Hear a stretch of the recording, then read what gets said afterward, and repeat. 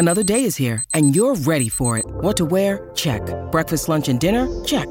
Planning for what's next and how to save for it? That's where Bank of America can help. For your financial to-dos, Bank of America has experts ready to help get you closer to your goals. Get started at one of our local financial centers or 24/7 in our mobile banking app. Find a location near you at bankofamerica.com/talktous. What would you like the power to do?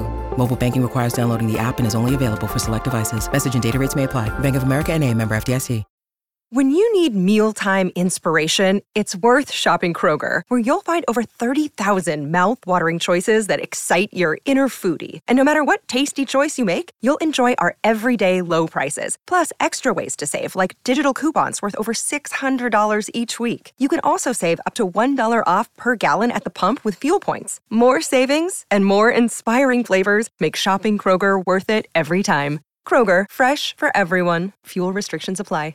Welcome to Seds and Sandals, a P&A podcast by the Lancashire Post. This week we're taking a look back at the Stoke City game, the Derby County game, looking ahead to this weekend's meeting with Coventry, and the rise and fall of the European Super League. So let's get into it. Hello and welcome to Seds and Sandals. My name is Tom Sandals, and with me, as always, is Dave Seddon. Dave, how are we this week? Couple of games in the bank, busy week, and we're here for another episode. Yeah, it's been an eventful few days, hasn't it? Sort of on the North End beat, but sort of more on the doom. Yeah, impending end of football as we know it. Yeah, so plenty to talk about on that later on, I think, on that front. Yeah, we'll get stuck in. Yeah, but we'll start with a bit of North End, shall we? Yeah, Stoke. This might be a bit harsh, and I kind of alluded to it in last week's podcast, but it was very much a Stoke game. It was quite mid-table, wasn't a great deal going on, 0-0. Yeah, it was. I'm struggling to think what to say here, but no, it was one of those games. It was a means to an end. He got a point out of it, which in the end was a decent point when you add to it that North End went on to beat Derby 4 points out of 2 games, sort of happy days.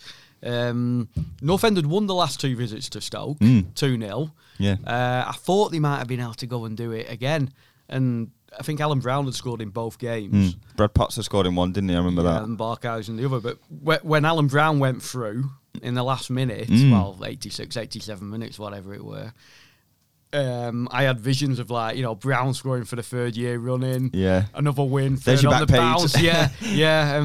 But Harry Souttar brought him down and got a red card. I thought Brown was... I don't know. Brown was clever and he said he went across Souttar and bought the foul. I thought for 6'6" Harry Souttar to chase Brown, I thought he did damn well. Yeah. But I wondered, could Brown, he was sort of bringing it across Souttar to get onto his right foot to shoot. I think if he kept it on his left foot, which he's not bad on, I thought he could have scored there. Yeah, I did. I thought he gave him a chance. Yeah, the angle he was coming back on. Yeah. As he came across... That's almost allowing Souttar to catch up a little bit. And yes, it got the contact and whatever. And had it happened half a yard nearer, it would have been a penalty. As it was a free kick. And we all know that a free kick bang on the edge of the area, they're hard to score from. You've got to get him up and down or, just drill him or something. A bit further back, you've got a bit more sort of space to work with. Gally had a little like rhythm of scoring those kind of where he goalkeeper side and kind of double bluffing. But the North End generally don't have a great record with free kicks. I'll say that. Having scored one against Derby, but I don't think that counts. No, but I just thought with that one, I thought, I had glory in my eyes. I thought first successive win at Stoke. Could they do it on a spring Saturday sunny afternoon? Because I tell you, Tom, as I say, I'm lucky enough to go to the matches. I think it was the first time I've not been cold at Stoke. I wasn't saying I was absolutely boiling hot, but I was, warmish. The coat was undone. Yeah. Probably because the zip's still bust on it. That's basically holiday weather in Stoke, that, isn't it? It was, crack out the Bermudas and Speedos. But... I feel like any other minute of the game, he's done the right thing. But in the 87th minute, when he getting a man sent off, doesn't really do a lot for North End. No. I think if he carries on down that path and keeps the distance between himself and Souttar, and if nothing else, just manages to get a shot off, that's more useful than having him sent off with 5 minutes to go and nothing really changing. Because at that point anyway, they're just going to sit in either way. So I don't think Brown was deliberately looking at him. I'd rather get him sent off and score. But I just thought if Alan Brown was to look at that again and run through it, everything to get at goal for me. Do you know what I mean? He'd probably be thinking, I should have just kept it on my left. Yeah. And just try to lift it over the keeper, stroke it round him. But, that's with hindsight. The way Northend played in the first half, they were poor. I would have taken a 0-0 then. It was very much, once you got the first 10 minutes out of the way, 15 minutes, where I didn't literally make a note on my notepad. I didn't send a tweet. Yeah. Once they got that spell out of the way, both sides had sort of, sized each other up. It was Stoke very much in the ascendancy. Frankie McAvoy obviously said quite a lot at half-time. Suppose kept it changed the way they pressed or something. If that's true, I mean, it had an impact because they were better in the second half. So you kind of got to say fair play. Yeah, speaking to McAvoy, he said, I think they tried to press it so that the ball was played to James Chester rather than the other two centre-halves, because they played a 3-4-1-2 like Northend did. Yeah. And the other two, Suter and Nyman, was it? Norrington Davis? Norrington Davis, that's right. Probably a bit more comfortable on the ball. So the emphasis seemed to be get it played out, press on the other two. Alan Brown could then push on to, Chester and try and sort of close them down that way. And I think it worked a little bit, a little bit better. Northend were much better in the second half. They had the chances. It was a good way. Ched Evans put a header over the bar. I thought he should have done better with from Marquez and cross. Then Andrew Hughes hit the post with a free kick, which was decent. Then we had Brown's last minute chance, but 0-0 means to an end. It was a point, moved on, and I've just got to say, we're going on about Stoke's weather and everything there. I thought their pitch at the Bet365 Stadium was excellent. I thought it was probably one of the best pitches, the best nick of pitches I've seen since the start of since the start of the season. A lot been said about that, hasn't there? How difficult it's been to keep pitches in good condition. Yeah, because there was such a small gap between the end of last season and the start of this. A lot of teams didn't have the time to do the normal summer renovation, which is basically taking everything up. Yeah. It was basic maintenance this time. So I think pitches have suffered, but well done to the Stoke groundsman, whoever it is. But no, I thought his pitch looked very good. A few of the players were slipping. I think they watered it quite heavily before the game, but as you do, to try and knock it around. So a draw against the mid-table side where Northend are, that's kind of expected, I suppose, wasn't it, in the end? Only the second draw away, Tom. Yeah. Norwich had been the only other draw. First away game of the season, wasn't it? Yeah, Desmond Tutu down at Norwich. So, draws have been very rare away. The home form, as we know, hasn't been great. It's quite a low number of wins away. 9 away wins. Decent, very decent. Yeah, very. And only 2 draws, though. Maybe if you sort of put 5 or 6 draws in that, they'd probably be, I must admit, comfortable, a lot more comfortable than they have been. With the way Frankie McAvoy's been going about things, and I might sound a little stupid, but I've kind of been enjoying the draws that have been sprinkled in there. Do you know what I mean? Like it especially because maybe being a little bit pessimistic, those games might not have got anything from in the past, and it's like a draw on a day where you're not quite at it isn't the worst thing in the world, and that obviously coupled with wins that are in there as well, it almost feels like a more normal team, because with PNE this season it's been so much all or nothing. It has, yeah. It's either ecstasy or agony. Like it's a lot of agony. Yeah, a lot of agony recently. Yeah, a lot more of that. Yeah. And so it's like getting a draw. It's like, oh, okay, it's an in between kind of day, and you can kind of move on a little easier from it. You've not lost. It's not the end of the world. Yeah, you might not have won, but it just sort of softens the blow a little bit. I don't even know if that makes sense, but it just feels a little easier with draws in there. You think of the last 2 draws. The Norwich draw was the old Graham Wesley winning draw, wasn't it? Yeah. The last minute equaliser, the 95th minute equaliser. Yeah. The Stoke draw, as you say, was just a shrug your shoulders. Okay, draw. Yeah, it wasn't a losing draw. Yeah. If we're to use another Wesley analogy, but I don't know if it was actually Graham Wesley who came out with that winning draw thing. I think it might have been someone else at the club, but people associated with Wesley. Yeah, I for one believe we should bring more Wesley-isms back. The only other time I'd seen that winning draw sort of phraseology is in the Northern League in cricket. So, that's why they do have winning and losing draws and that, or they used to anyway. So anyway, we diverse. Yes, let's move swiftly on from Stoke and get into the game against Wayne Rooney's Derby County. Wayne Rooney's Derby County, who are in the mire. Yeah, it's so sad to see a club like Derby County with the morals they've had recently. I can't. I really don't care if they go down, but they do look like they are going that way, don't they? They're in peril. They've lost 4 on the bounce. Yeah, they have lost their form at the wrong time. Yep.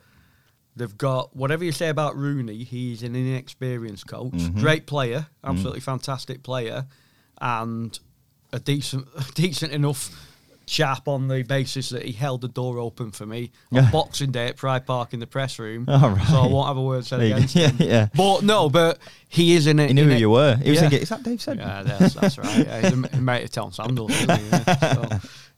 But no, Rooney's an inexperienced coach. Doesn't matter how many international caps you've got, how many appearances for Man United and whatever. And just at the moment, he cannot turn this sort of tailspin of form round. And their latest defeat was at North End, 3-0. First home win for North End since the Huddersfield game, end of February-ish. So very, very decent. A good night's work. And it never really seemed too much in doubt. There was a small bit of pressure from Derby where they had a couple of back-to-back corners and they probably had maybe a 10-minute spell where... Early second half. Yeah, North End had to kind of weather it. But in the grand scheme of things, PNE looked pretty confident, pretty assured, and quite threatening throughout. So it just seemed like, and I think I tweeted at half-time that you'd just like to see them keep the game away from them. It was 1-0 at the time, and the only thing that was lacking was that sort of cushion, because it takes a moment of madness and the back in the game. Oh, yeah. And we've seen it so much, again, maybe it's a bit of pessimism, but we've seen it so much this season, and then North End just took the game away from him. Yeah. Almost quite professional about it. And I said this on last week's podcast, that this is the kind of game where North End need to kind of put them to the sword if they want to be a good side. Derby at this moment in time are not, and they need to show the difference between it. And they did a 3-0 win at home, clean sheet, 3 goals. You can't ask much more than that, really, I suppose. No, you're looking at the game, Tom, if you were to break it up. First 10 minutes, I thought Derby started it very well, but without doing a lot. A lot of possession, a lot of working the ball out towards the sides. They've got some good players in that team. Yeah. When you look through it, some good young players and some good experienced players. Very tidy young players, aren't they? Very technical. But it's not working for them. I thought North End rode that storm out. Not a storm, but rode that first 10 minutes out. Yep. Started to feel the way into the game, and then scored a very good opening goal, 18th minute. Good. Tom Barkay's nice pass down to Alan Brown down the right-hand side of the box. Lovely cross. Brown got to the byline. That's something we talked about on the pod a few weeks ago, Tom, that North End weren't doing a lot of, and that was to the detriment of Jayden Stockley when he was here earlier in the season. It's probably been to the detriment of Ched Evans and Emil Rees at times that they've not got that ball to run onto. But here they were. Brown got to the byline, lifted a beautiful ball over. And Ben Whiteman, first goal for North End, ran in, right on the money on the header. Yeah, keeper couldn't keep it out. Good powerful header. He got a hand to it, helped it in. Yeah. But the fact is, I thought it was a good flight on the cross, good power on the cross, and a good powerful header. Yeah. And even he was quite a distance out, Whiteman. It wasn't a sort of 6-yard job, was it? Only a couple of yards in the box, it felt like. Yeah, probably 12 or 13 yards in, but he got a right good connection on it. And, as I say, keeper helped it in. But he wasn't going to stop that there, and that was a really good goal. And then I thought they built well from there after that. I thought they kept the ball well, kept that ball away from Derby. Derby rallied a little bit towards the end of the first half. I think there were 4 minutes of stoppage time. You got a couple of corners. Andre Wisdom pulled up with a groin. I saw it happen. He was down. He was in the North End box, wasn't he? And he just pulled up with his groin, and I think he carried on for a minute or two, but then he just sat down and he'd clear it. It had gone from game over, which is a shame, especially because considering what the guy's been through. I mean, he got stabbed, didn't he? Yeah, all this sort of stuff. Sort of this time last year, wasn't it? Well, no, it was actually around the restart. North End played Derby in the restart. Yeah, and he was missing, wasn't he? It was just before that. Yeah, so. But moved into the second half, as we mentioned earlier. Derby had a good start to the second half, I thought.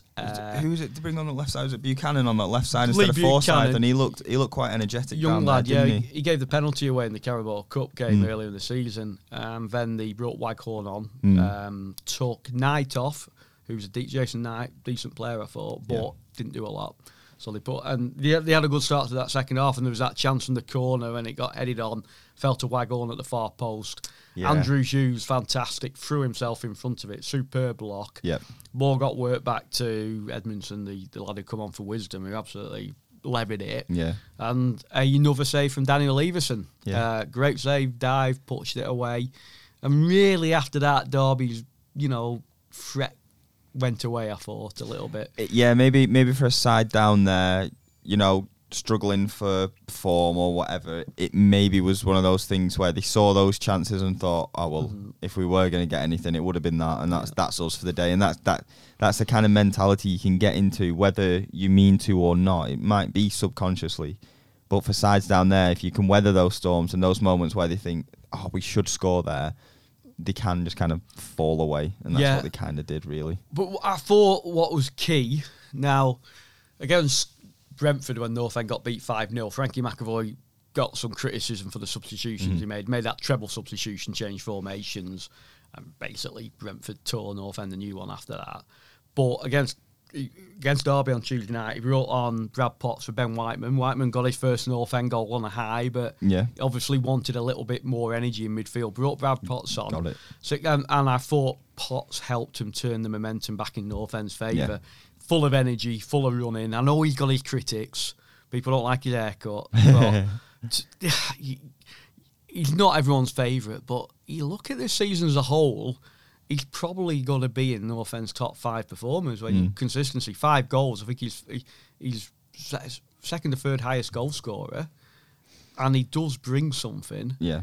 An in-form Brad Potts is such an asset. Yeah, he is, yeah. An out-of-form one's not. Yeah. Some players can be out of form, but still, doesn't seem to affect it that much. Out of form, he looks like he should have been on Moore Park rather than Deepdale. Yeah. But when he's on his game, and I think people need to recognise that a little bit more, what he can bring. And but I thought he just brought some more energy. There was, within a couple of minutes of him coming on, him and Cunningham closed Nathan Byrne down about 20-30 yards out. Yep. Won the ball, and I think it was Cunningham slipped it through to Barkhuizen. Yeah, first time shot. Brought a decent save from the keeper, and then Potts was involved in the second goal. Barkhuizen, I thought, had a good game up front in his 5th different position in the last 5 games.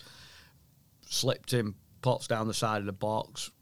He brought a lottery ticket really with his cross, didn't he? He just decided to drive it across goal. Yeah. Keeper dived out. It's one of those where you say if it comes off a defender, it could go in. The keeper's got to play at it. It's one of those percentage sort of crosses. There wasn't really too much support in the box, so he just decided to sort of put some pace on it, see where it would happen. Keeper dived out, pushed it away, and as it was, it gloved nicely straight into the path of Ched Evans, and just cushion volleyed it in. He took it well. I thought it was a really good strike. To be fair, I mean, if a keeper's there, he's not saving it, all that sort of stuff. But I thought he struck it really well. He looks. I mean, it was on the volley, wasn't it? Yeah, he looks really sharp. He looks dead at it, and even the way he just walks off after he scored, it was just like a man who knows he's at it at the moment. Yeah, and no, he finished it really nicely. At the time, I just thought, he's drilled it in. And I watched the replay again after the game. I thought, it was right on the volley, that. And he still had some work to do with it. Yeah, under a bit of pressure as well. Yeah, with the centre half. So that was a nice one. And then the third goal, 88 minutes. That was we've got the free kick out on the wing. Yeah. Ryan led some right footage from the left, and terrible delivery. Well, I don't know. I think he was gonna hit it low, but I think the fact Brown jumped over it in the box, didn't he, to dummy it. Yeah. And about 3 or 4 other players could have got a touch on it, but it just went straight through. Yeah. It's one of those ones, again, you buy the ticket, don't you? Probably had North End been 0-0 in the 88th minute, you would have Ledson might have been tempted to lift it high, just go for the big man in the box. I think, I don't know if he mishit it or not, but it stayed low. And it's probably one as a Derby fan that those will go against you. It was the night. It was the kind of goal that on the night Preston were going to score on another day. They wouldn't have scored it at Stoke. Yeah. But Ledson's first goal at North End, at Deepdale. Yeah, because he scored at Rotherham earlier in the season, but won here. And I think Ledson, as we discussed last week, he's been my player of the year. Yeah. On the basis that he's been here longer than Everson. Yeah. Everson, it's either or for us, but if I'll maybe just the fact that Ledson's been here all season and has contributed a bit. And I think more, we missed him more when he was out. It was noticeable when he was out, which is a credit to him as well. But it was nice to see him on the score sheet. 3-0, it looks good, doesn't it? Is that one of the biggest, probably one of the biggest home wins this season? Margins, biggest margins, probably. Isn't it? Yeah. Scored 4 at Brentford, but it was 4-2. We won 3-0 at Reading. 3-0 at home to Huddersfield. So probably I don't think there's been a 4-0, has there? So no. It'll be the best. Yeah. I will update. Yeah. The clean sheet is important though. Yeah, and I think as well 2 on the bounce. Worth saying as well that there was a change in the defence as well, and they still kept the clean sheet. Lim Lindsay obviously came back in. Who dropped out? It was Emil Rees. Rees, Rees dropped out. Sepp went to right wing back, and Barkhuizen got moved up front. You don't see that too often, do you? The wing back being moved up front. I know. But that's Tom Barkhuizen for you. Shows how adaptable he is. Pat on the back for him there. How much of a willing runner he is as well. I thought the defence was far better for having Lindsay in it. I thought at Stoke, I thought Vandenberg and Hughes were very good. But they'd shove Story into the middle to take Lindsay's place, who couldn't face his parent club. And just on the day, I thought Story was so shaky and hesitant with his distribution, especially misjudging stuff. Moving Story back out to the right-hand side of the free, where Sepp had played on Saturday. On Tuesday night, I thought much better. Probably a bit unfortunate for Sepp that he gets this one game in his natural position, plays really well, and then you're back out there. But it's more a compliment of how well he'd been playing at wing back that, more than happy to have him out there. Again, Sepp Vandenberg, he's 19? He'd played 3 or 4 cup games for Liverpool. So he's come out here, he might not be playing in his natural position, but he's getting a run of championship football, which is building experience. Competitive football. I think that was a dozen starts for him now, plus 1 off the bench. Yeah. And if he carries on, he'll go back to Liverpool in the summer with a decent number of games under his belt, and picked up a hell of a lot of experience. Yeah. It's not great playing in a team which is struggling, but I suppose you see that other side of it, don't you? And whether he comes back next season, which is probably a discussion for maybe an end of season pod and things like that. I think there's a chance of it, because I know Preston have got first dibs on him, should Liverpool want to loan him out. And it's hard to see why they wouldn't want him back. I know the terms are a little bit different this time, because I think getting him as part of the Ben Davies deal, it was very advantageous in North End. Ben Davies, who's that? You wouldn't know. Some bloke who sits on the bench at Liverpool. Yeah. That's for another day. But I think the terms are very advantageous for North End during this half of the season. I think if they were to get him back on loan next season, there'd be a few more. They'd probably have to pay more towards his wages. And Liverpool can be quite dictating, can't they, in their the use of their player or how much they get used. And I think there's been a little bit of that this year. I think the North End getting first dibs on him did depend on at least using him sometimes. If he's been sat on the bench all the way through, maybe like Malumbi is at the moment. Or Gordon. Yeah, there wouldn't be much of a chance of getting him back. That might have broken the terms almost. But they have played him. Yes, they've not played him as a centre-half, but they've given him a dozen championship games. So a lot more experience. And supposedly he's enjoying it and all this sort of stuff. Yeah. So surely it's all the better for him. Exactly. You mentioned there Anthony Gordon on the side. Quite a lot of debate around him that he's not been cut. This second game running, he's not come off the bench. Now, I think the switch to 3-5-2 means that you're not going to see him as a wing. Some wingers can play as a wing back. Yeah. But you wouldn't want to see Anthony Gordon play as a wing-back. That's not his cup of tea. He's an attacking attacker, really. Yeah. So, Tom Barkhuizen or someone like that can play. Style, isn't he? I know we've played Scott Sinclair as a wing-back a couple of times, but that's not really his He's had a long time in Alex Neil's system where, as a winger there, you have to get right back, so it's not a world away. So at the moment, that curtails his use from wide areas. So your position for Gordon at the moment is either going to be as the attacking midfielder behind the front two, or actually in the front two. They brought him on against Brentford to play in a narrow 3, which didn't work. Yeah. I know there's quite a bit of sort of social media sort of chat about it after the Stoke game, especially. This is not the sort of game where you can be bringing Gordon on, and perhaps it was one that. But you can also see the options for where you're going to play him are narrowing, aren't they? You know, so which is a shame because he's obviously a talented lad, but.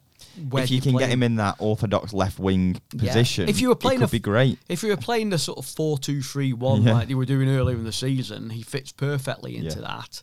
But not in the wing back position. You're going to have to play him more centrally. And I think it was what he came on at Cardiff. I know we got beat 4-0 and it was a terrible game, but he actually made a real good impact in that. They played him narrower in that one, played him sort of more off the front.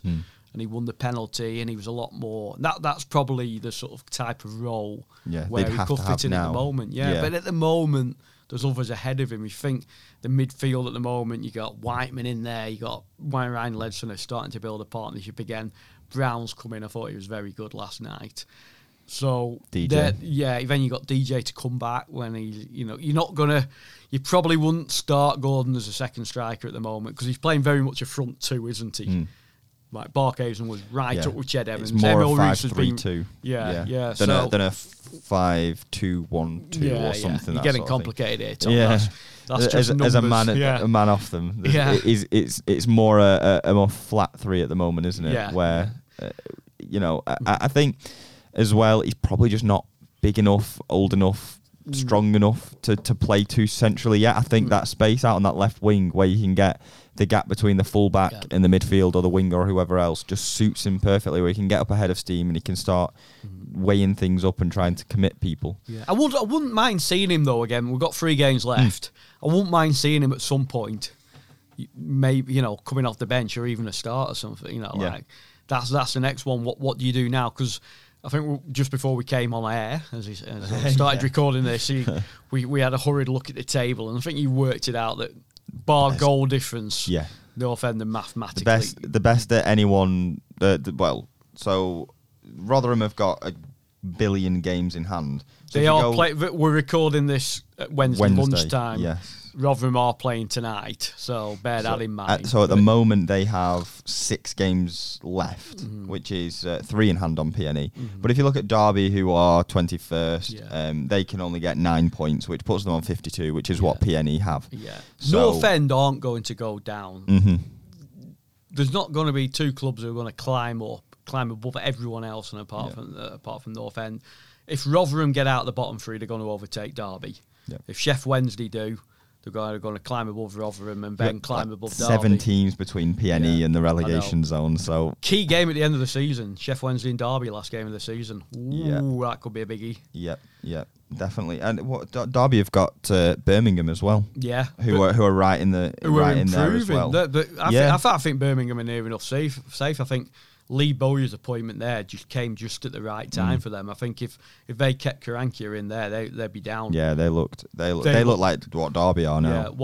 But I think Lee Bowyer going in there has been an absolute masterstroke. Well done a very good job. But we'll go on to, and as you were mentioning about seeing different players, Coventry coming up at the weekend. Would you change things? I don't know, because we've got this balance now to strike, Tom. Yes, we're safe, thing. But what do you want to do over the last 3 games? Experiment or get some more points and build a little bit of momentum for next year. So it's a bit of a balancing act. I'd like to see a little bit of change, maybe at times, maybe with substitutions, even if you're going to limit it to that. But as I say, I wouldn't mind seeing Gordon at some point. Yep. Go back to the old, the classic of the lesser spotted Tom Bayliss, whether he could get a run out. Go and play him against his old club on Saturday. That might be a nice one, because we got to the end of last season in July and Bayliss came on as a sub at Bristol City, and we all thought last game of the season, introducing him into the team a bit more, this could be the start of things to come. And this season's just been the same as last for the poor lad. Yeah. So I don't know. It would be nice to see 1 or 2 other faces, but the lads who have done well recently, surely they're saying it doesn't matter that the mantra should be always there's no free games. You win. You go out to win. And if they're thinking, well, I started last game, I've done well, I did what the managers asked me, I want to stay in that team. It doesn't matter that there's not a lot riding on it, sort of position wise or going up or down. But I want to play professional football, and I've kept my place. At any other time in the season, you'd keep your place in that team because you've just beaten Derby 3-0. Could someone turn around and thought, I really enjoyed myself? Could you leave Ryan Ledson out of that team? Yeah. Could you leave Ben Whiteman just after scoring his first goal? Yeah. Could you leave Ched Evans out? Because probably not. No. A lot of it is that sort of area, isn't it? It's Tom Bayliss, Jason Molumby, Anthony Gordon. They're probably midfield-ish areas. Well, the midfield's packed, isn't it? Yeah. It's got a lot of... And that's not giving DJ any game time fresh off the back of this contract where he's not played too much, not found form. Do you want to try and get some minutes in, maybe a little bit of rhythm before the break? And think of it from Frankie McAvoy's point of view. Yeah, he's got to do as best as he can, hasn't he? Yeah, he's never come out and said it, I do or I don't want this job. I get the impression he does. Or the people who thought he will just sit tight and wait till Alex Neil gets another job. I don't think that's the case. I think he may have thought that, but I think he might have a taste for it now. I think he thought that when he was originally offered it, because he admitted, I gave it some thought. He didn't just do the old, it's a no-brainer, I'm taking it. Yeah. He went away and had a good afternoon and evening to think about it, and then came back the next morning and said, yeah, I'll have a go at it. But as you say, I think he's got a taste for it. 2 wins, 2 draws and a defeat, a big defeat, it must be said. But probably a game which got away from him in the final stages, but a defeat. Yeah, almost a defeat with maybe an asterisk. Yeah, maybe it's a bit generous, but but McAvoy will be thinking, well, if he does want the job, and the hints in the press conferences is starting to lean a little bit more into that. I'm enjoying it. The owner knows what I can do. Peter Ridsdale knows what I can do. He's buttering him up. It's just started to lean that way, and so. If you were Frankie McAvoy, you're thinking, in these last 3 games, do I go and experiment or do I get myself a couple more wins? Put my what I think is the strongest team out and get a couple more wins. He's settled on a 3-5-2. He's not going to change away from that, and I totally agree with him. So in McAvoy's mind, he might be thinking, if I've got a chance of this job, I've got a formation which works. I've got people who work in that formation. I need a couple more wins to persuade. Because if he went and experimented over the last 3 games and they took 1 point or didn't take anything out of him, you're heading into the summer on a bit of a downer, and he's heading into his job application on a bit of a downer. So he might be tempted to think, I might change 1 or 2 things, but not a lot. Yeah, 8 points out of a possible 15 so far is a very decent return for a team that was struggling so much. And when you consider the opposition, when you've got the runaway league leaders who are about to be crowned champions, Swansea who are right up there, Brentford who are right up there, that's a good return so far. I'd say he goes for it these last 3 games and gets another 9 points. That's a very, very strong application. Whereas he's thinking, do I give Tom Bayliss an hour? Do I give Anthony Gordon a bit in case he comes back on loan next season? Even though if I get the job, I'm probably not going to play a winger. Do I give Jason Molumby game time, even though he's 5th, 6th choice midfielder and isn't contracted to the club? Or do I go and try and get more wins and try and get myself this job? And then the summer is where things begin. And you need to get through this, put my best foot forward and see what happens after this. Because as well, he suits what seemingly PNE want to do, in that he's willing to be a first team coach, head coach rather than a manager. Yeah, and so he ticks boxes, and I think he needs a lot of credit for the fact that he was part of an old regime and has still managed to breathe new life into it and pick these players up, because sometimes you see that they just go to the coach and it's more of the same. He's part of the old setup, and I would not begrudge him doing his best, putting out his best team. I think even if he was rotating, I don't know if I'd rather see Tom Bayliss get an hour and PNE lose 2-1 in a game that they probably would win if they played the best team. I don't know if I'd want that. No, I think I'd rather see them play the best and win games. So I think we've seen almost not a ruthless streak. That's probably the wrong word, Tom, but in his team selection recently, his sub selection, he got Louis Moult back on the bench at Swansea, had him on again against Brentford the game after, but when Maguire was fit at Stoke, Louis, Sean Maguire's more match ready than you. and that was Louis Malt's hometown and his club and everything. He could have been the romantic there and said, "I'll squeeze you on the bench." And again, on Tuesday night, he didn't have him on the bench, and Billy Bowden dropped out as after well. After all his coming back from injury and all that sort of stuff. Yeah, so not got long left on his contract. So I think he's shown he is prepared to make those decisions. It would be nice, someone like Louis Moult, if he could get a little bit of game time. So I don't know what's going to happen with Moult. He's out of contract. You'd say it's leaning towards him not getting a number one. Yeah. But having North End having worked to get him fit, and if he wanted to go and get himself a new club in the summer, if he had an hour under his belt, or at least to get out on that pitch and say to another club, "Look, I've trained for the last month and a half, I've featured in a game or two." Yeah, that's great for him. You know, and my one thing with the whole rotate, play best, whatever. My one thing, let Galley play one more time. I don't care who it's against, whatever. Yeah. Even if say it's Barnsley last home game, let him start, let him be captain. I don't care how long he lasts, because it's probably going to be his last game. Well, the thing is, what I'd do if I get the impression, I don't know, whatever happens with the managerial job, if Frankie McAvoy gets it, the staff stay there, and I get the impression that even if they brought in an outside manager from the outside, I think Frankie would be offered the chance to stay on, and I think Galley will be, and I think Steve Thompson will be. Now, obviously, Galley's coming to the end of his playing contract, but I'm sure if they want to keep him on the coaching staff, they could negotiate a deal with him where they could still register him as a player. Yeah. And I think it would be to keep around next year on the basis what he's like at the moment. You know, he's there as a coach under Frankie McAvoy, but if they need him on the pitch, they need him on the pitch. Because you look at him, he's still fit. He can still move around the pitch. He's not slow. So I don't think having him on a playing contract next year, as long, you know, it might. Yeah, you've got a 25-man squad, but you should be able to sort of find a little bit of space for him.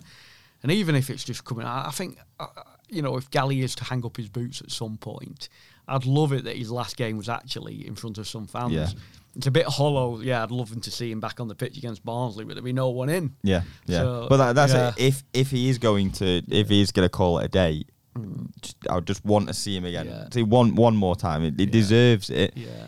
Obviously, it's not ideal, no fans. But what do you think? A friendly, testimonial sort of thing? Yeah, it's not a testimonial. Pre-season friendly. Now the inference is fans will be back in over the summer, so a decent game at Deepdale against a good opposition.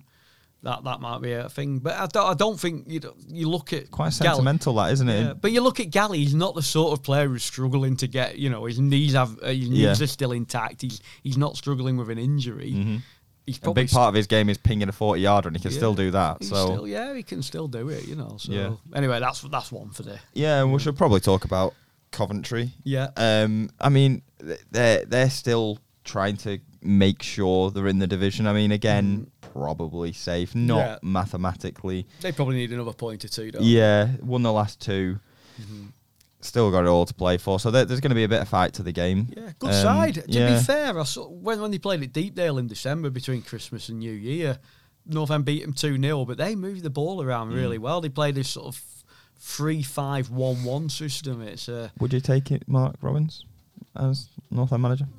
Done all right at Coventry with very little money. Yeah, managed back-to-back promotions, was it? There's others I'd rather have, I think. But no, he's done okay. Yeah. Done okay, yeah. Interesting. I just thought I'd put it out there because I think he's done a very good job at Coventry. And again, as well, if he keeps it, I think it was back-to-back promotions to get them here. Yeah. And then to keep them in the Championship. Well, I think that's some achievement, Yeah. And like I say, they don't spend a lot of money. They've played at Birmingham all season. Last season as well, yeah. They had that bizarre thing. They played Birmingham in the FA Cup last year, and I think went to a replay, so they each had a sort of technically a home game each, didn't they? At the same they had the Birmingham fans in the way end, didn't they? Yeah. Not the first time Preston have played two teams on the same... two separate teams... The same ground. In the same ground in the season, because... I think they played Wimbledon and Crystal Palace when they ground shared at Sellers Park in the sort of Callum O'Hanlon when he was in charge around then, the end of the Moyes era start, and when Callum was in charge. And I think, there was one game in '94 as well. North End played when they changed the pitch, ripped up the plastic pitch and put the grass down, the first few games of the season, they either switched the league games away or but they got drawn at home it was two-legged in the what is the League Cup, the Carabao Cup now. They played against Stockport, I think it was, and they actually played the home leg of that at Bury. Okay. So I think that season they might have played Bury in the league as well. So it's not completely unique. This. Yeah. But they've got some good players in there, haven't they? That Gustavo Harmer, who he looked very good at Deepdale. I thought he's tidy, little guy, wasn't he? Yeah, and he's sort of where is he actually from? Because I was going to say he reminds me of do you remember Guy Medell at Cardiff? They spent a lot of money on him. He was like their record signing. I think he's Coventry's record signing, and he was just like that kind of terrier type in front of the back line. But I think Harmer's got quite good technical ability to match as well, and he's got 5 goals from this season. He's one of the top scorers, despite being probably the idea was to be that sort of holding midfielder, but. They've got a few decent players in there. Matt Godden is their top scorer with 6, and he's quite a steady away striker. He's not got a lot of goals, but when your top scorer's got 6, that shows why they're down there. North End top scorer's 9. That's why we're in that sort of bracket as well. Yeah, but like you say, they've got the formation they like to play around, and it could be an interesting game. Yeah, I'm looking forward to it. The pressure's off a little bit. Yeah, as they go there. Let's try and get another set of 3 points. It's worth saying as well that Coventry actually play tonight as we record this on Wednesday night. So I say they've won the last 2. That might change. Yeah. It will change. Well, it might not. But it's liable to change. Yeah. when we're recording. Yeah. So if I'm wrong about that, then there is apologies. But right, that's the North End stuff. Should we get into the end of football as we know it? The ESL. Our chance to have a talk about it. It's slightly away from PNE stuff, and I don't know how much necessarily it was ever going to impact PNE as such. But for anyone that's been under a rock this week, the so-called Big Six in the Premier League, Arsenal, Chelsea, City, United, Liverpool, Tottenham, all decided they were joining a European Super League with 6 other clubs from around Europe, which I think was AC Milan, Inter Milan, Juventus, Barcelona, Atletico Madrid, and Real Madrid. They were going to go start their own European Super League because they didn't like the reform that was coming with the Champions League. They thought the Champions League was going stale, and essentially it was being bankrolled by a bank. And that was the idea. I think Florentino Perez, the chairman of Real Madrid, was going to be the head of it all, with is it Agnelli, the president of Juventus, who was involved in it. Joel Glazer at Man United was going to be one of the... They signed the initial thing. It was like quotes from Joel Glazer and a few others. I think Stan Kroenke might have put his name to something. But essentially it was just... everyone took it as a huge affront to football. No one could get relegated. They were all invited in. Bayern Munich, Borussia Dortmund, Porto, may have been another. PSG turned it down. Yeah, they were all invited and they turned it down. Like I say, there was no relegation, so just turn up, do your thing and take loads of money. And obviously everyone said, what are you thinking? Yeah, people power turn this. Yeah. People power turn it. The fans... I didn't think it would though. I did.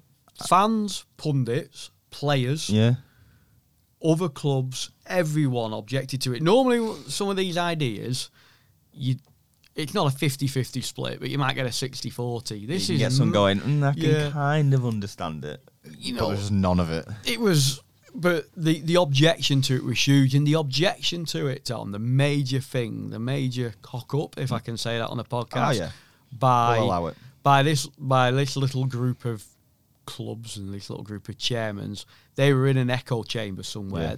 They were sitting around the table talking about nothing but money, nodding their heads, didn't consult with anyone, and they just thought, what a good idea this is. And then they just came out there, they leaked the story Sunday afternoon-ish that it might happen, and then it became official. I think it was 11:30 our time on Sunday night. Yeah. You got the press release, and I looked at it and I got a press release. I was surprised. I did as well. I was like, this can't be real. I was like, this has to be a joke. And I looked, it was like quotes from Florentino Perez. I was like, really? To me?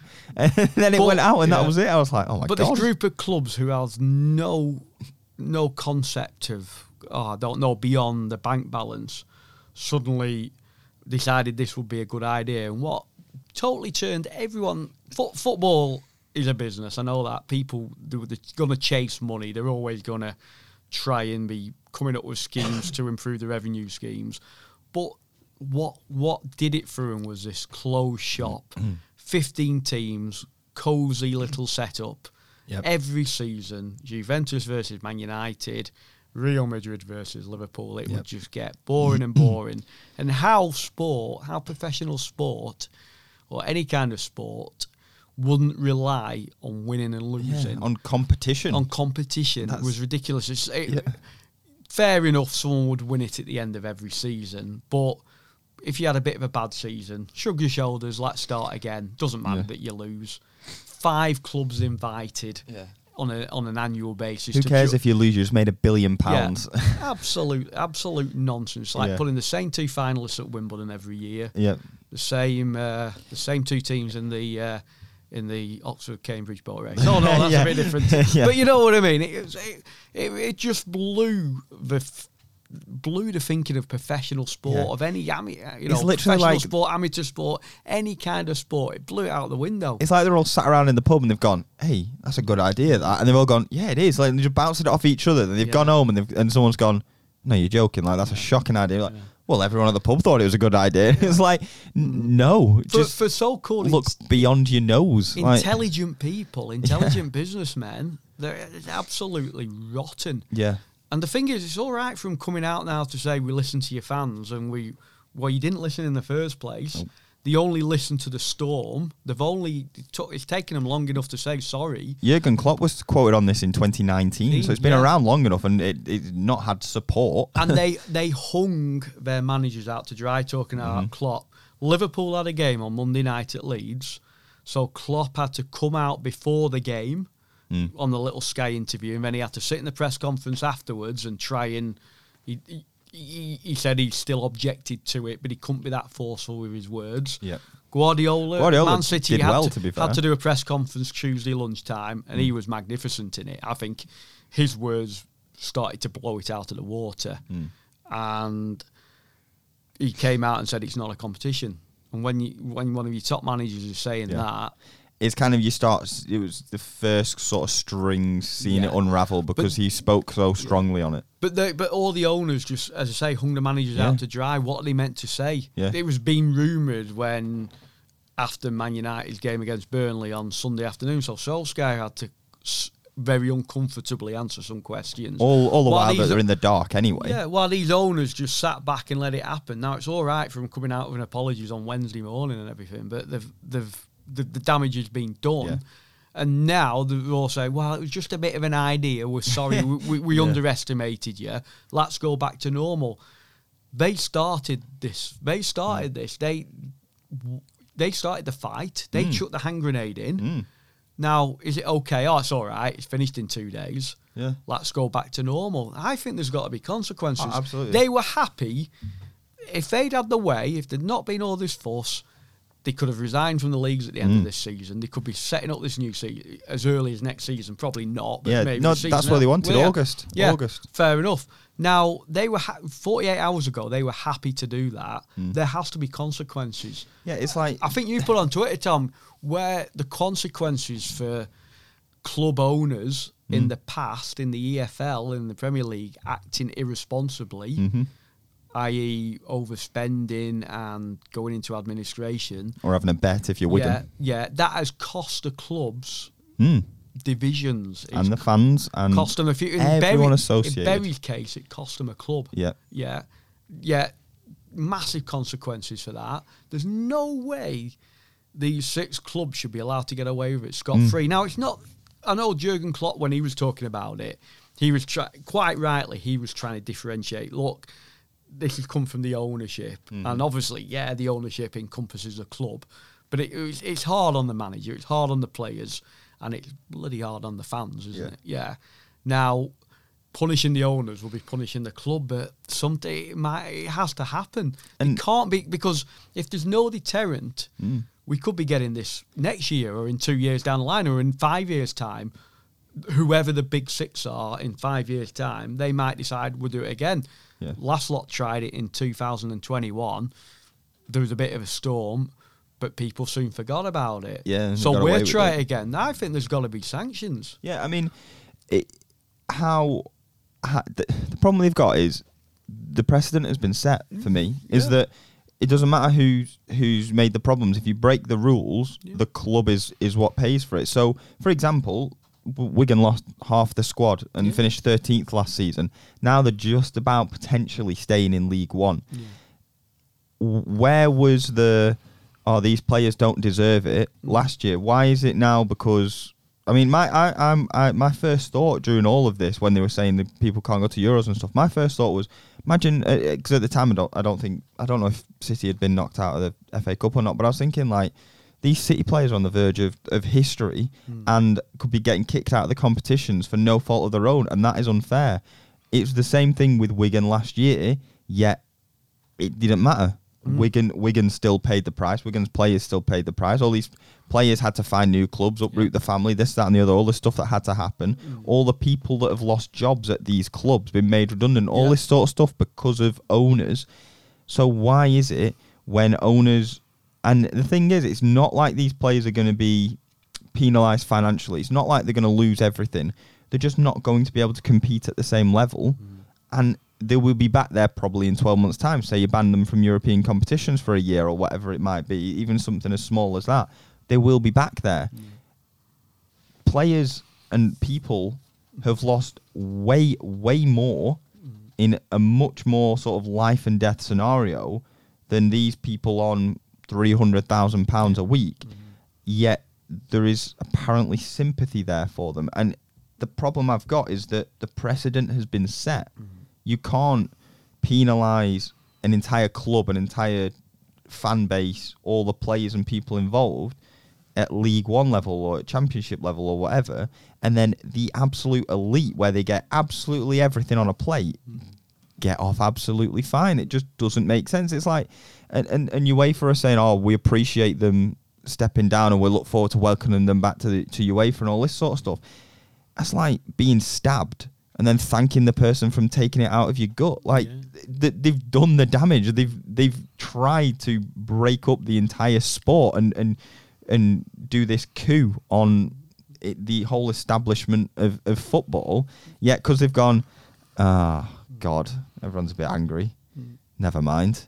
You've gone, oh, thanks. Well, I appreciate that. They've not abandoned this idea as a goodwill gesture and had second thoughts about it. They've only done it because of the level of opposition that has been thrown at them. Yeah. And they totally underestimated it, or didn't even think it was worthy of consideration what people might think. It'd have been a different story if Sky were the planned broadcasters, though, I'll say that much. I've got to say, they quickly distanced themselves from this, didn't they? That they must have known they weren't in the running for it, because straight away they were on it. And I know a lot of people have said, well, you were able to jump onto it when the Premier League was formed in 1992, before football started. Because football didn't exist. Football didn't exist, obviously, before 1992, but...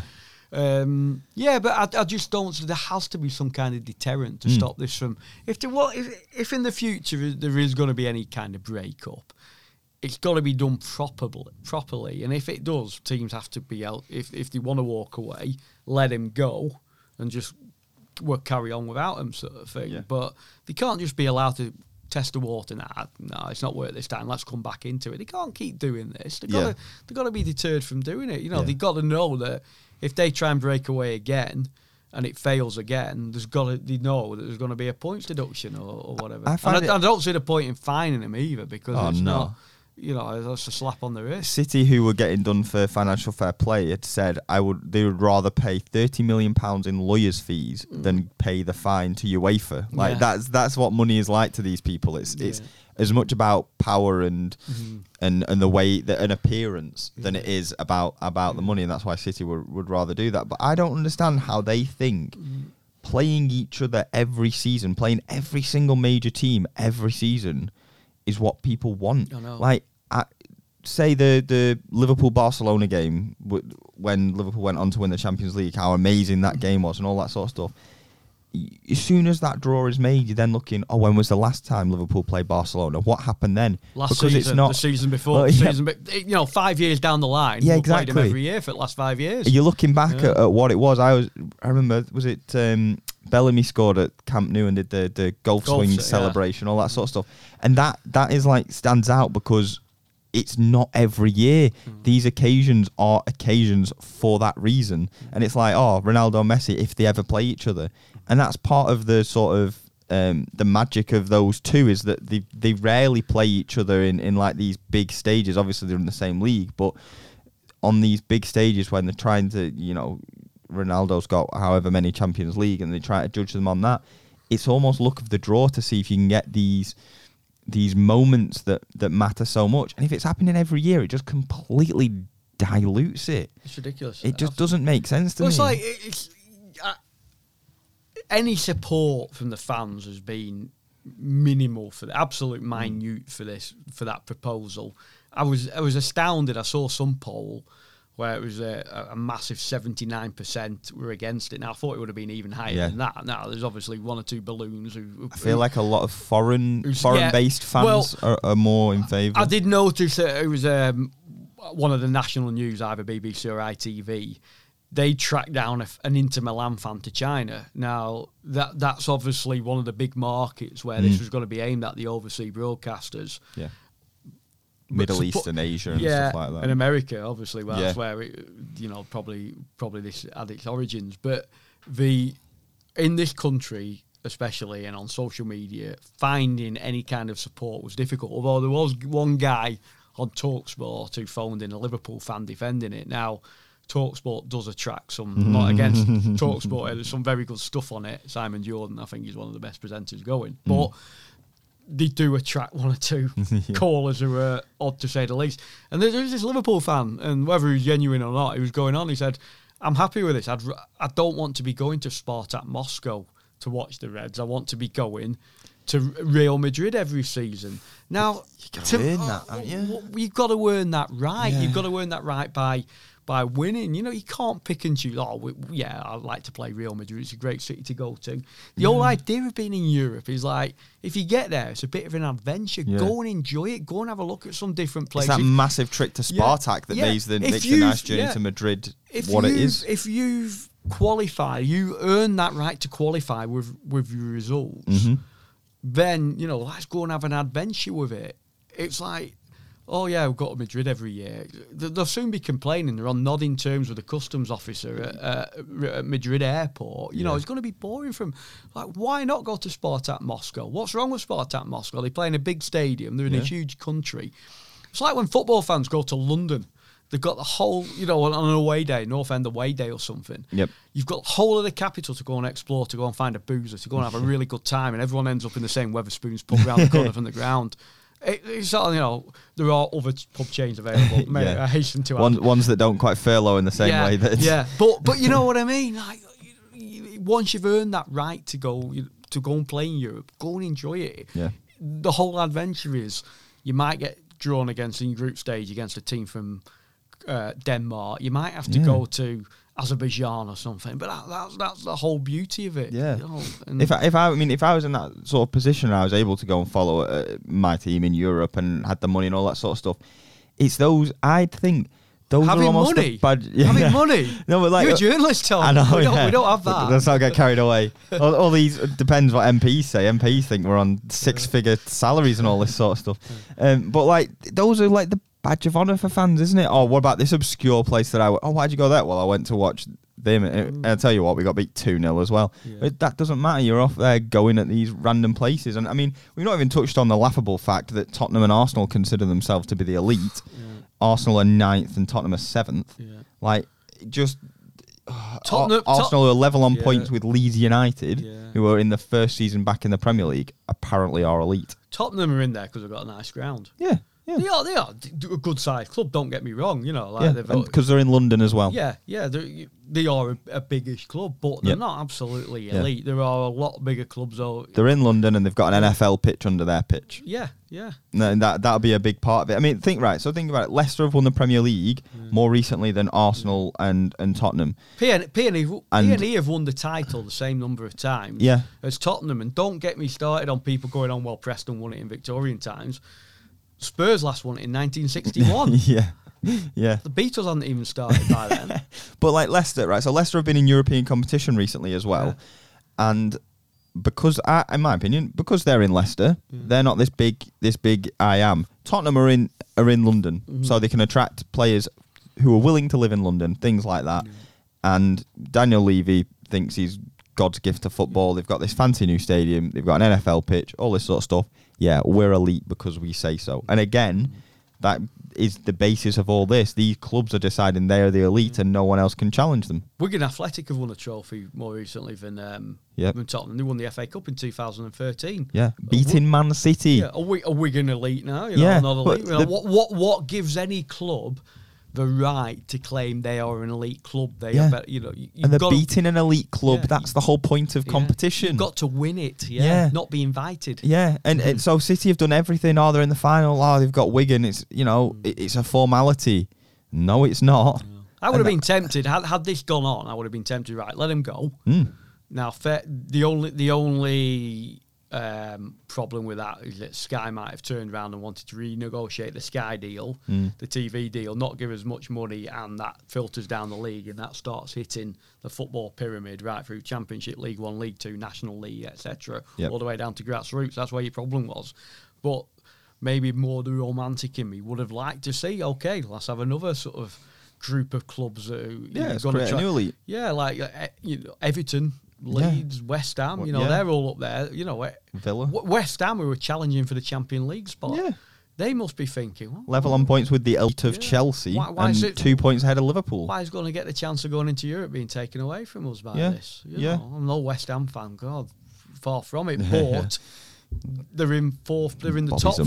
They're in the top four on merit. Because they've been winning matches against other clubs. They've been beating big clubs. They deserve to be where they are. They don't deserve to be taken away because their ground isn't as big as Tottenham's, or they've not spent as silly as Man United or whatever. So, I mean, the whole thing's just a farce. Yeah. And fortunately, it looks like the 6 English clubs have pulled out. Atletico Madrid look like they pulling out. Inter Milan have pulled out today, I think. Yeah, I think at this rate, Tom, your 5-a-side team is going to end up in. I hope you turn it down, but that's where. Fortunately, it has fallen down like a pack of cards. It was during North End's game on Tuesday night. People kept looking at Twitter. Oh, such and such have pulled out. They're going to be pulling out. Ed Woodward's resigned at Man United, and it was like, wow, this is just falling apart. So. I mean, maybe that's one positive from it. Not Ed Woodward personally. You don't like saying anyone lose a job or anything like that. But maybe one positive from it is that these owners are held accountable, and whether it's a 50+1 rule or all this sort of stuff, which is what they do in Germany, where I'd like to see that happen, but 51% owned by fans. Yeah, that's what that means. I can't see it happening, unfortunately. I'd love it to, but I think. I mean, Gary Neville's been brilliant on this, but he made a point that the Glazers have ridden out a lot of rubbish whilst they're at Man United, a lot of grief and a lot of hate. So it really wouldn't surprise me to see these owners just go, yeah, we got it wrong. Yeah, we're not doing it, but we're not going anywhere. But hopefully people can get more of a grip. I mean, the fact that it was all done without any sort of consultation and how tone deaf everything has been, and all these. I mean, Liverpool's statement was 2 lines, something like that. It was pathetic, awful, wasn't it? John Henry finally on Wednesday morning went out and put a video apology. Once his PR team had got enough time to write a speech and put a camera in front of him, Arsenal did like a sort of apology. And dressed him in a gilet, I noticed. I thought Arsenal's apology was probably the deepest of the lot, and it came kind of unprovoked, and it came as part of the statement. But even then, and this is kind of the problem, is that everyone's just assuming it's another PR machine. It's another, because that's the trust has completely gone, and the likelihood is it is just another PR machine. They've gone, right, damage limitation now. That one's out. That one's gone. How do we limit how much people hate us? And it's literally. I think they've got some work to do because judging by what I've read about Liverpool, the trust has gone between the fans and John Henry's group, you know. Like. I saw a tweet from Spirit of Shankly before while we've been recording this that's the Liverpool fans group, isn't it? And they're basically saying that they're looking into avenues of what they can do about it, because I assume they're going to be putting, I don't know, whether a no confidence towards the club, the board, whatever that may be. And I don't think it ends. I don't think it ends here. Like, obviously Ed Woodward's leaving Man United, who's been, maybe it's harsh, but who's been a pawn of the Glazers for some time. He's an employee of theirs. So whether it might trigger some of these owners to sell up, I'd very much doubt there's too much money in there. Surely. Exactly. The only people who can afford to buy these clubs are these ones with huge pockets, probably foreign owners, a lot of them. And your next sort of owners might come in and, thinking, well, I've had to buy a lot of money to buy this club, spend a lot of money to buy this club. How do I make this back? Well, try Super League. Yeah. And we're just going to go around in a circle again. That's why, well, fair enough, if they want to explore ways of breaking away, let them do it, but just know that what the sanction will be. There's got to be a sanction. Otherwise, this is going to be, I'm not saying a recurring theme every season, but it's going to come up every 5 or 6 years probably. But also it brings in the question, like, the integrity of the competition. If these talks have been going on for however long, why were any of them interested in making the Champions League? Why are any of them, like, say Liverpool have been outside the Champions League for a lot of it? Why did they care? They were going to this Super League. They weren't bothered about being a part of the Champions League. You're opening a bit of a legal minefield there, aren't you, about what they might have not doing? But it brings questions of integrity up, doesn't it? And that's the problem. It's such a can of worms to open, especially because there's been so few communications about it until a few leaks, and then boom, we're all resigning and all this sort of stuff. It's just. I'll tell you one thing, the government getting involved, I wish they got involved quicker with coronavirus and things like that. Yeah. Boris was straight out onto this, wasn't he? We missed his Cobra meetings, didn't he, at the start of the pandemic and things like that. Jamie Carragher was quick to shoot him down on Twitter. I thought it was quite good. But Patrick Bamford made a good point after Leeds game with Liverpool about where's this, how quick UEFA were to act on it. Yeah. Where was this energy with racism and things like that? Because, I mean, you get a 3-match ban for being racially abused. Exactly. Don't you? The Rangers lad found to his cost. So the other guy has been found guilty of being racist. Yeah. So there's only a 7-match difference. Yeah, and Glenn Kamara gets a 3-match ban for being angry about being racially abused. Yeah. Goodness knows why. Like, it doesn't make sense. So again, it almost maybe that sets a precedent that they can do more and they should do more. Yeah. I mean that's no surprise, but. Maybe fans. I mean, it's different because players haven't spoken out as openly. Maybe on other issues as they have about this, or pundits or things like that, clubs and things. But maybe it shows the power of people power and what could be done. I think more and more you were starting. Probably Monday when these ideas came out, Monday morning-ish. Very few people were. They might have had an idea about it, but they weren't prepared to talk about it. But I think more and more, especially over Tuesday, North End were actually the first club to actually put out a statement on this. Quite surprising, but lots of others followed, probably having a think about it. But players were saying it more and more, weren't they? Marcus Rashford put a very powerful, one tweet of a picture of the Matt Busby quote. Yeah. That said, one picture said a million words, didn't it? And that's it. I think people almost got a little bit braver about it. The more it went on, the more it was like, I can speak against my club here. James Milner came out, credit to him, after the Liverpool Leeds match and said, I'm against it. I can only say my opinion, but I don't like it. And I thought Liverpool's, and they did it all in unison, didn't they? But the statement was just that we don't want it. We don't support it, and I thought it was very, it was very strong. Everton's statement was very strong on Tuesday morning, wasn't it, as well? Yeah, they've been taking a lot of pride in the way that they've approached it, which is rightly so as well. They've always been known as a people's club. I know David Moyes quoted that when he left North End to join Everton. And I think that they are very in touch with their fan base. And I think I was talking to North End's Peter Ridsdale about it, and he was saying, when this first started, on Monday morning, I had a chat with him about it, and he used Everton as an example. He said, if I were Everton building this brand new stadium, which they got planned on the docks at Liverpool, if I look across at Stanley Park and see Liverpool are guaranteed a place every year, where's the fairness in this? Yeah. So what is the point? And that's it. He just took away all competition, and that's the whole. There would be no fairy tale stories. There would be no clubs making it to the group stage, having played 12 games to get there, all this sort of stuff, and then picking up a result away at Man United or something. It might take, like Leicester win it in 2015. It might take a perfect storm for that to happen, but it does happen. Yeah.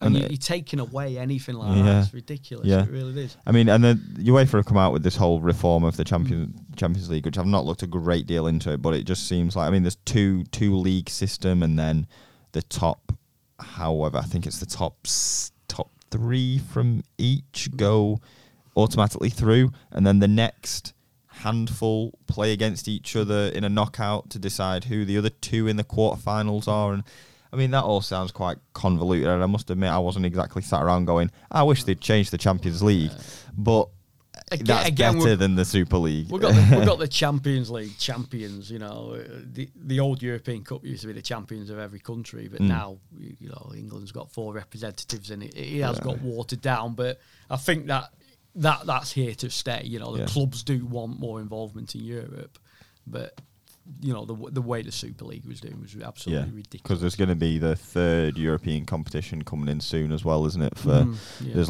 There'll be the Champions League, Europa League, and then whatever the 3rd one's going to be. Things come around in circles, Tom. Because me as a kid growing up, it was there was the European Cup, which was the winners of every league title.